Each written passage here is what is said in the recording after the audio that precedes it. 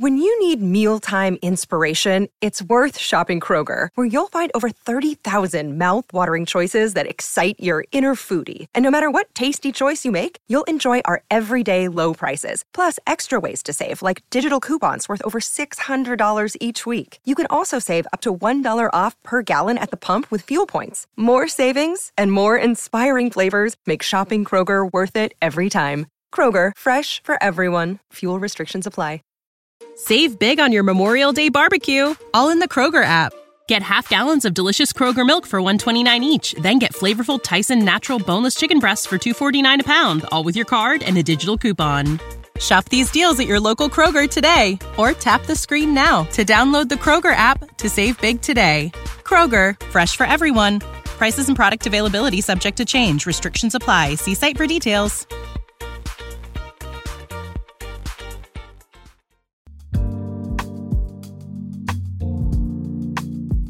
From Sugar 23, I'm Angela Ledgerwood, and this is Lit Up.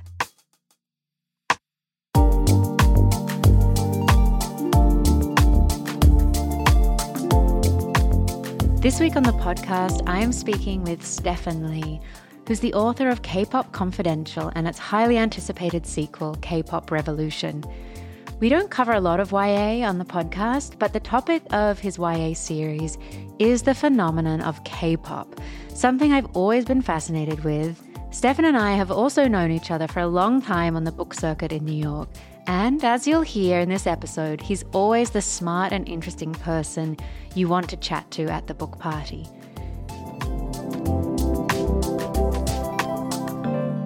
We talk about K-pop, obviously, his recent move from New York to LA, and his experience of feeling like an outsider both in America and Korea. I hope you enjoy this episode.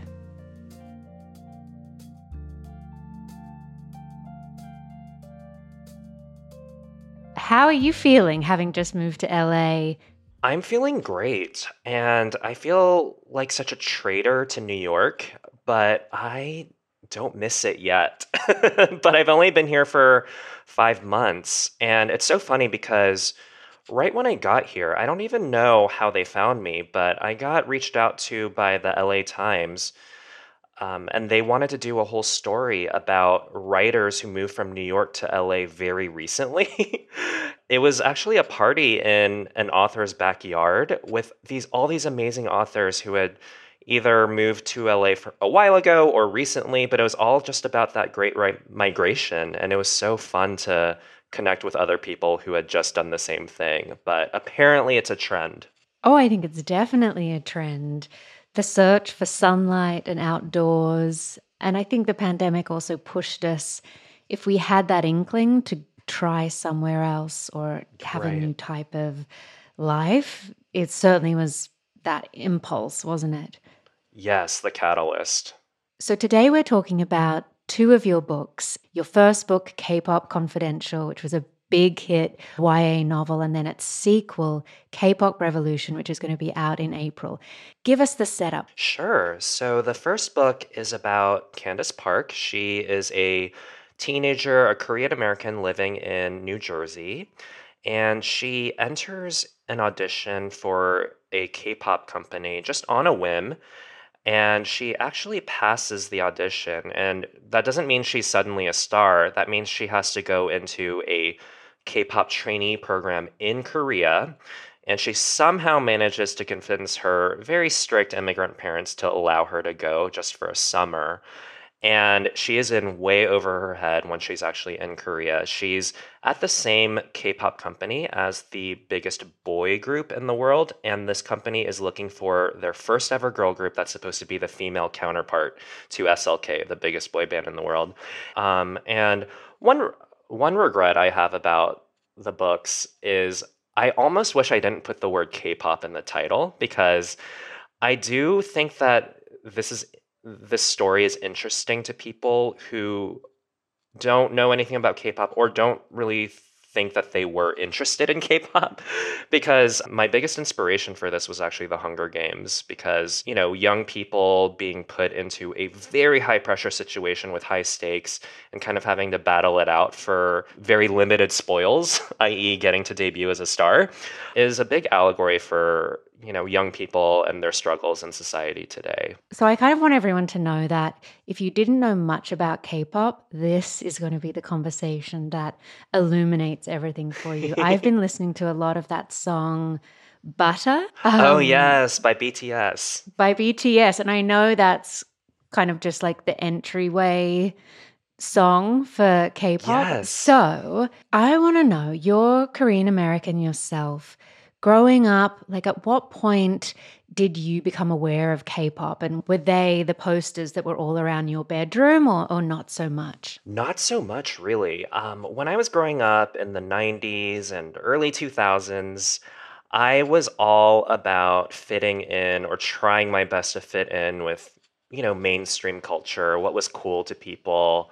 And in my school, at least, that was not K-pop. So I was actually very into pop music in general. The posters that I would have loved to have on my wall, but was maybe too scared or ashamed to when I was, a little closeted boy in Atlanta, Georgia, they would have been like Britney Spears and a lot of female pop stars, actually. I was never really into boy bands and never really had those crushes.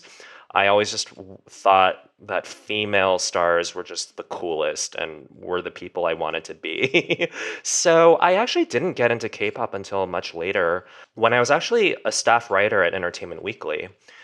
Actually, in 2014, a little bit after Psy and Gangnam Style really took over, and a few other groups were becoming prominent in America, Entertainment Weekly sent me for 3 weeks to Korea, and this was the first time they sent me anywhere. Wow. I actually learned a lot on that trip because Entertainment Weekly, I've interviewed like every American star there is. For any like American A-lister, I could get someone on the phone right away. But for Korean entertainment, I had no clue how to get in and had to do it all on my own. And actually, my mom moved back to Korea a few years earlier than that. And she's the one who got me all these interviews. She got me interviews with Bong Joon-ho, the director of Parasite, who won the Academy Awards for basically everything. She got me interviews with huge K-pop stars who are very, very hard to get interviews with. And she's not in the entertainment industry. She's just a mom, but she somehow managed to do this. So I learned so much. I never actually got to write the article because it got canceled while I was flying back to the States because of an editor changeover, which happens all the time in publishing.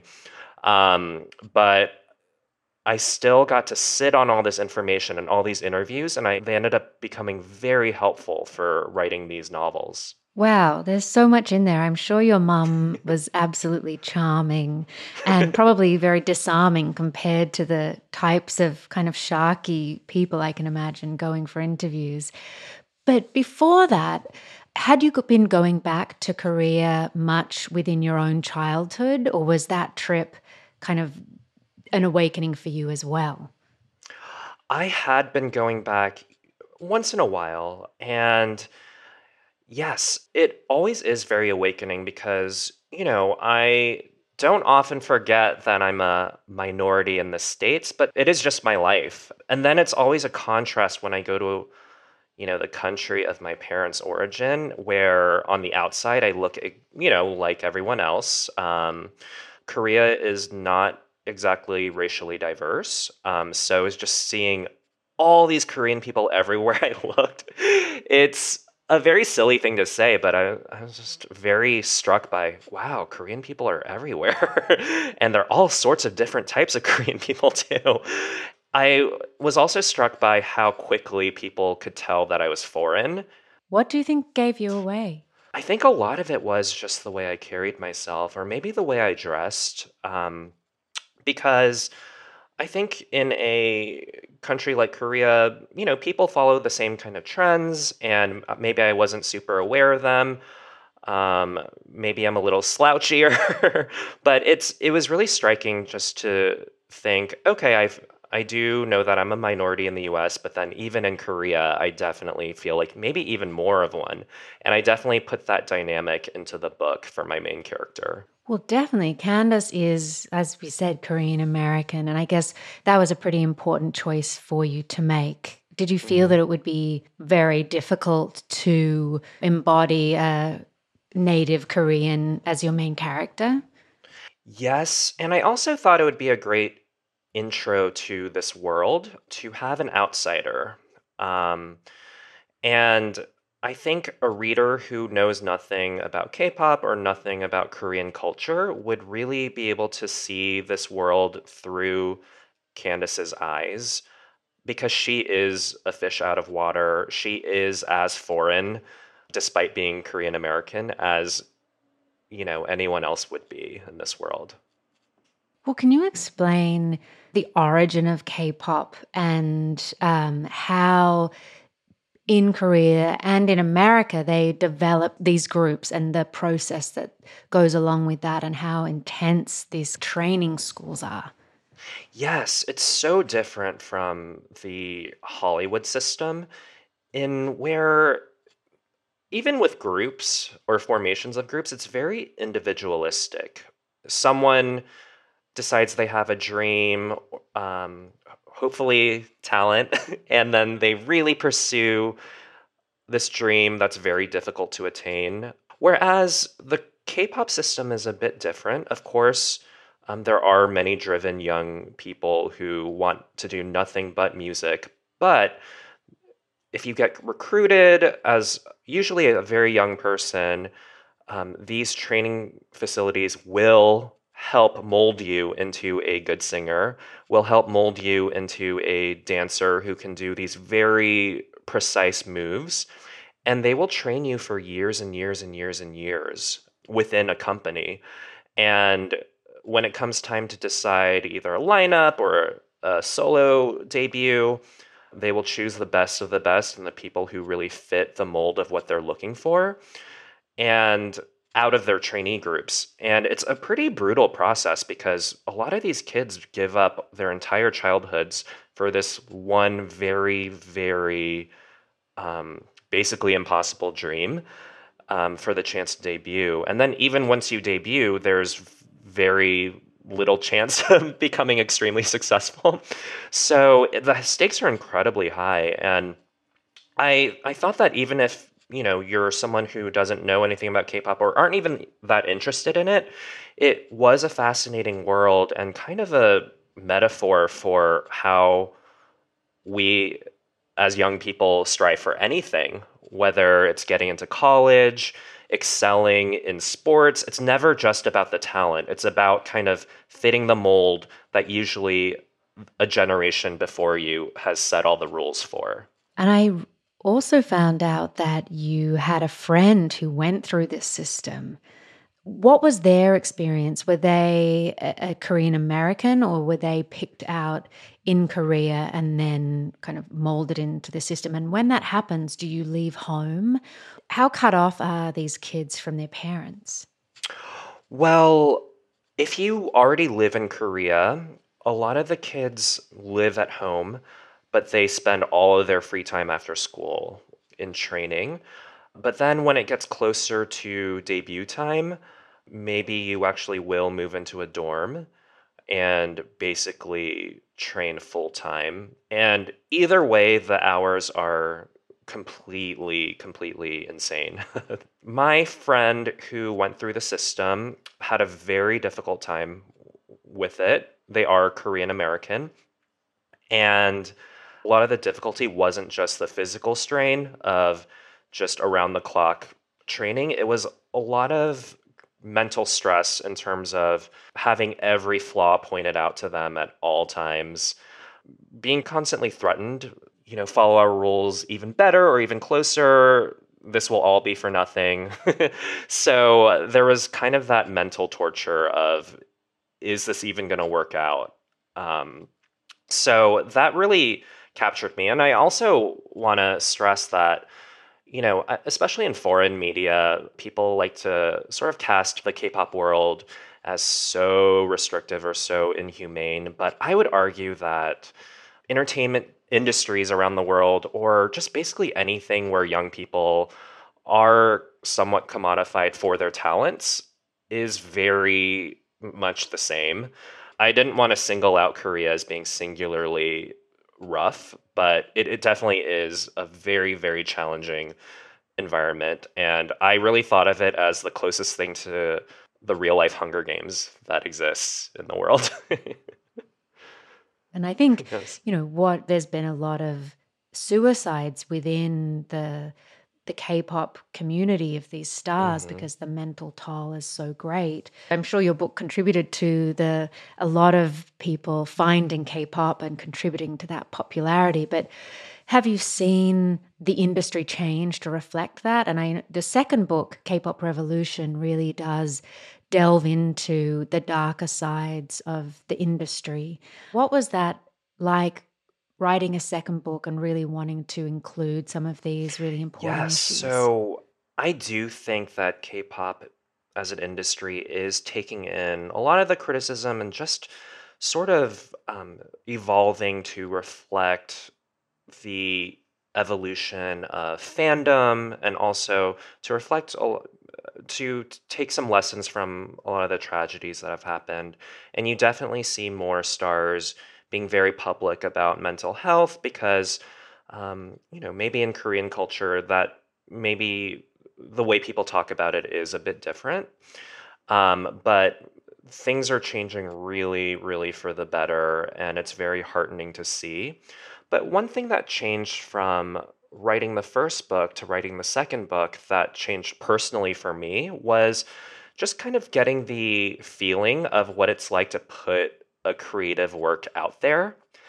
And just like in the first book, the Candace, my main character's whole journey is very sort of personal or internal because she's locked away in a trainee facility.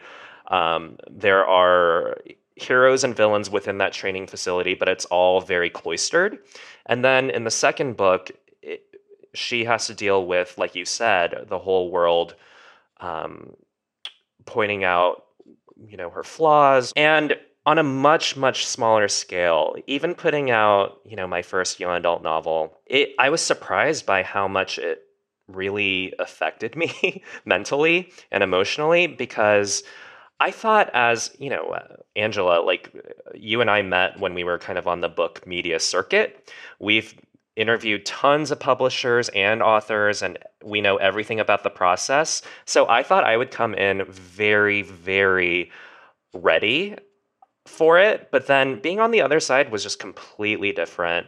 I think anyone who puts out a book, but anyone who published in 2020 in the middle of the pandemic, there were a lot of disappointments in terms of, not getting as much coverage as I would have liked, or not doing a full big promotional tour or whatever. But also, I think that all of us were a bit more online than maybe we would have been if we had access to the outer world. And I just remember being so anxious about responses online. I think my first book is overall pretty uncontroversial. And, the reception was all like, pretty much as positive as you could wish for. But even the small number of negative reactions just really just did a number on me. Um, you see all these kind of incidents where people's books get canceled, or the narrative about their first book really gets away from them online. um, and a lot of times it's based on one reader who has one take, and then a lot of people who haven't read the book piling on. So I just saw that happening to so many people. Um, and I was very paranoid that that would happen to me. And then on a level, it did. There was I have to say, a white K-pop journalist who put out a tweet about my book a month before it came out, which was a very vulnerable time. And it basically singled out 3 words in my entire novel. And she tried to frame it as, oh, this man is, writing about women and or young girls in the wrong way. It was very frustrating because the phrases that she pulled out just were so completely out of context. But then, of course, without really putting much thought into it or investigating anything or reading anything, just like hundreds and hundreds of people responded, retweeted, made sort of threats about like, oh, we're going to make sure that this book doesn't get published. But luckily, within about a day, it all disappeared. So it didn't really catch on, but it was very scary. And because it was the first, large reaction to the book that I had gotten outside of my friends or my publishers, I was very worried. I was like, oh, maybe a lot of people will think this way once they read the book. And the irony is, the journalist who made this big stink, she actually reviewed my book for a national publication and gave it a rave. And then she interviewed me several times. And I think she did basically even forgot that she had done this or that it was me. And it was very clear to me that she didn't actually mean it. And it actually informed a bit of what I put Candace through in the second book, because it is very scary to put yourself out there, and you can't really control the narrative, and you probably shouldn't even try. But it can feel very dangerous and very scary. So yeah, I put a lot of that into the second book, but on a much larger scale than what I experienced. Yeah. But I'm interested, did you ever mention the tweet to the journalist and say, you wrote this about my book? Why? No, I didn't do that because she was actually very nice to me and just very complimentary to me in all ways that mattered. So I really just took it as a lesson in people, when they might insult you in ways that feel very high stakes to you, they're actually not really thinking that hard about it. And they're not really thinking of you as a person. So I decided just to let it go and take it as a learning lesson. So many people are looking for content, right? Mm-hmm. They're looking for something to tweet, retweet, to kind of engage with the world. And I think they can do that without realizing the impact it can have on the person whose work they're tweeting about, particularly if it has a negative connotation to it. Yes, and the part that bugs me is that sometimes people tweet out this negativity in a way that they try to make it seem like it's for a good cause, or they're fighting on behalf of something.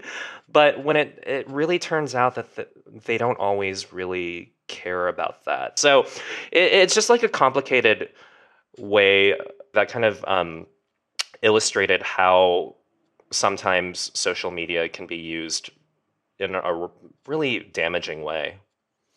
Definitely. I can't imagine how that felt. I just spoke for a long time about kind of the pitfalls of social media, but the books also explore just the power of social media for good as well, because not to spoil much, but in the first book, Candace finds a way to sort of speak out against a lot of issues that she finds in the K-pop industry in a way that goes really viral and seems to help a lot of people. Well, to go back to the very kind of beginning of K-pop, why do you think it is so popular?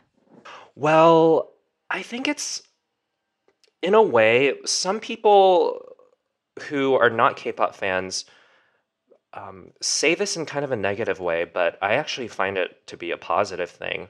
Some people find the very popular, poppy, catchy hooks to feel a little bit like the early 2000s or 90s, but I think a lot of people want to go back to that time. And I think a lot of just like the pure joy of yes, exactly. I think the pure joy of the music just feels a little bit like a throwback and a bit more like a more innocent time.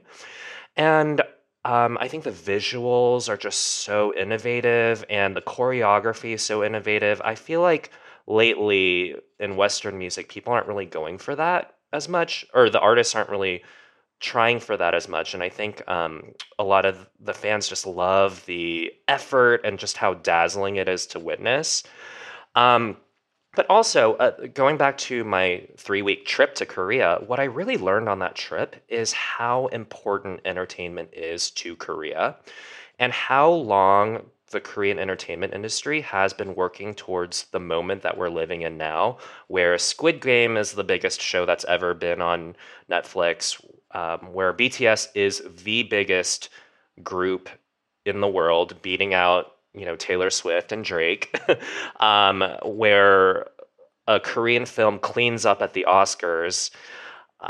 This is not an accident. y- the Korean government actually invests in creators and innovation in entertainment because Korea is such a small country and it has a history of being, sort of dominated by other powers.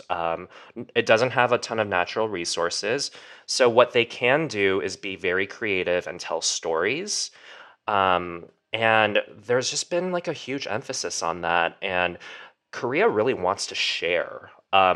A lot of other countries around Korea, put out wonderful, great art and literature, but don't necessarily invest in sharing it with the world. But Korea is one of the most patriotic countries, and um, I think after so many centuries of not really having a voice on the world stage, there's this very strong desire to have that, and I think it's just kind of beautiful the way it's happening. And you know, um, even though I was born here, and Korean is very much my second language after English, I feel a part of this too because Korea doesn't just want only Koreanness to be shared around the world. They want to kind of incorporate their Koreanness to other cultures. And I think Korean Americans are also a big part of this as well. Well, my sense, and I hope it's not a generalization in any way, and I haven't been to Korea and I would love to, is that it's a place where people love to party and that the Yes. nightlife is like Hmm. pretty wild and crazy. I'm wondering, did you get to experience that when you were there? A little bit. When I was still in college, I went and spent a summer there. This is kind of notorious. If there are any Korean Americans listening to this, they'll kind of like recognize this and laugh. But a lot of Korean Americans, when they're in college, go to Korea to learn the language in the summer. And these tend to be very wild programs. I was and still am such a nerd, and I was so out of place in those programs that I just kind of like was very innocent. But yes, and it's funny because I think even in the public there is this perception that East Asians, including Koreans, are very proper, care about manners, and I think that is true in terms of respect. But Koreans are also very fiery, um, they love to laugh, big emotions, and that's why you see in K dramas, to a Western eye, they might feel a little melodramatic, whereas I think it just reflects Korean character, which is very hot and passionate. So I also think that's why Korean entertainment translates so well. It comes completely from the heart and it goes to extremes. I love that melodrama. And it's interesting you point to the kind of really elaborate visuals because the music videos have 700 million views of these. Yes. One of them looks like the Pirates of the Caribbean, like the Yes. cost, the scale, I think is something that, in the music industry, all we hear about is how there's no money for creators and there's, no Hmm. music videos or any of those things that I think we loved in the like 90s and like you said, 2000s. Like, remember when you would wait for the like MTV, or in Australia, we had this program called Rage, which Hmm. was the music video countdowns. Hmm. And you knew when it started ticking towards a certain time, you're like, what's number 4? What's number 3? And you'd watch them like it was a, TV program to tune into every Saturday. So I'm glad that kind of young people still get that in a way. And I guess having social media and TikTok and all these other platforms to share is almost like their version of that. Absolutely. And I think that that kind of passion is very infectious. And that's why, the vast majority of the most ardent K-pop fans are not Korean.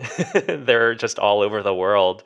And I think it's because they see that kind of very distinct Korean emotionality and passion in the music and in the films and the TV shows. And it inspires a certain kind of devotion, I think, because there really aren't that many other people in the world who are really wearing their hearts on their sleeves quite as much, in my opinion. Um, because there's more of an effort to be cool or to be kind of unapproachable. But um, K-pop stars make themselves very approachable, which sometimes makes it probably life a little bit harder for them. But yeah, there's this kind of sense that you owe a bit of respect to the people who listen to you, and who stream your videos, and I don't think that's a bad thing, and that's something that I sort of try to be careful about with both books, in that I didn't want Candace as a Korean American to be this complete outsider who comes in and says everything needs to change, and have kind of a disrespect for the culture. I mean, I do think that she does do that, and that's why she's a flawed character. I don't think she's always right.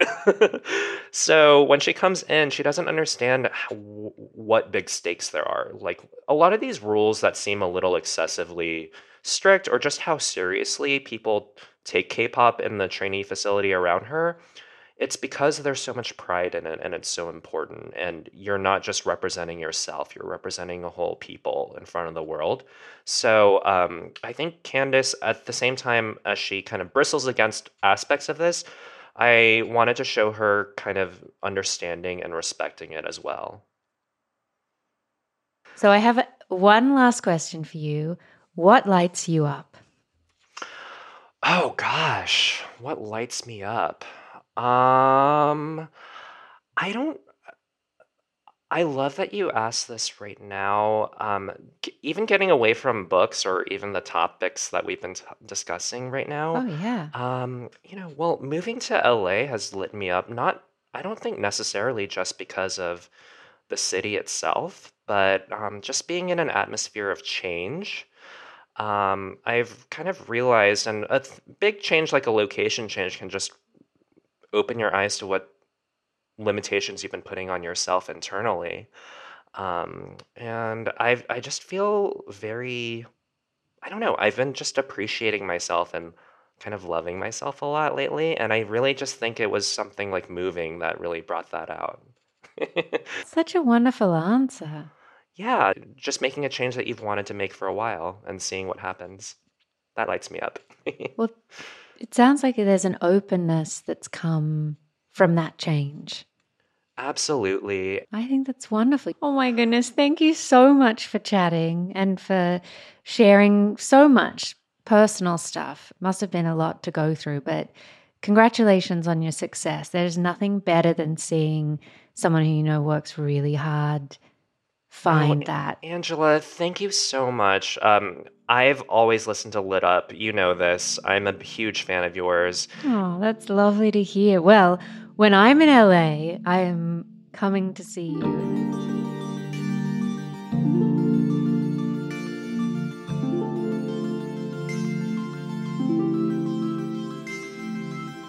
Thank you so much for listening to this episode with Stephan Lee. His book, K-Pop Revolution, will be available April 5th, and you can pre-order via the link in our bio. Lit Up is a podcast from Sugar 23. It's hosted by me, Angela Ledgerwood, and produced by Liam Billingham. Mike Mayer and Michael Sugar are the executive producers. The theme music is by Andrei Rodowski. See you in 2 weeks.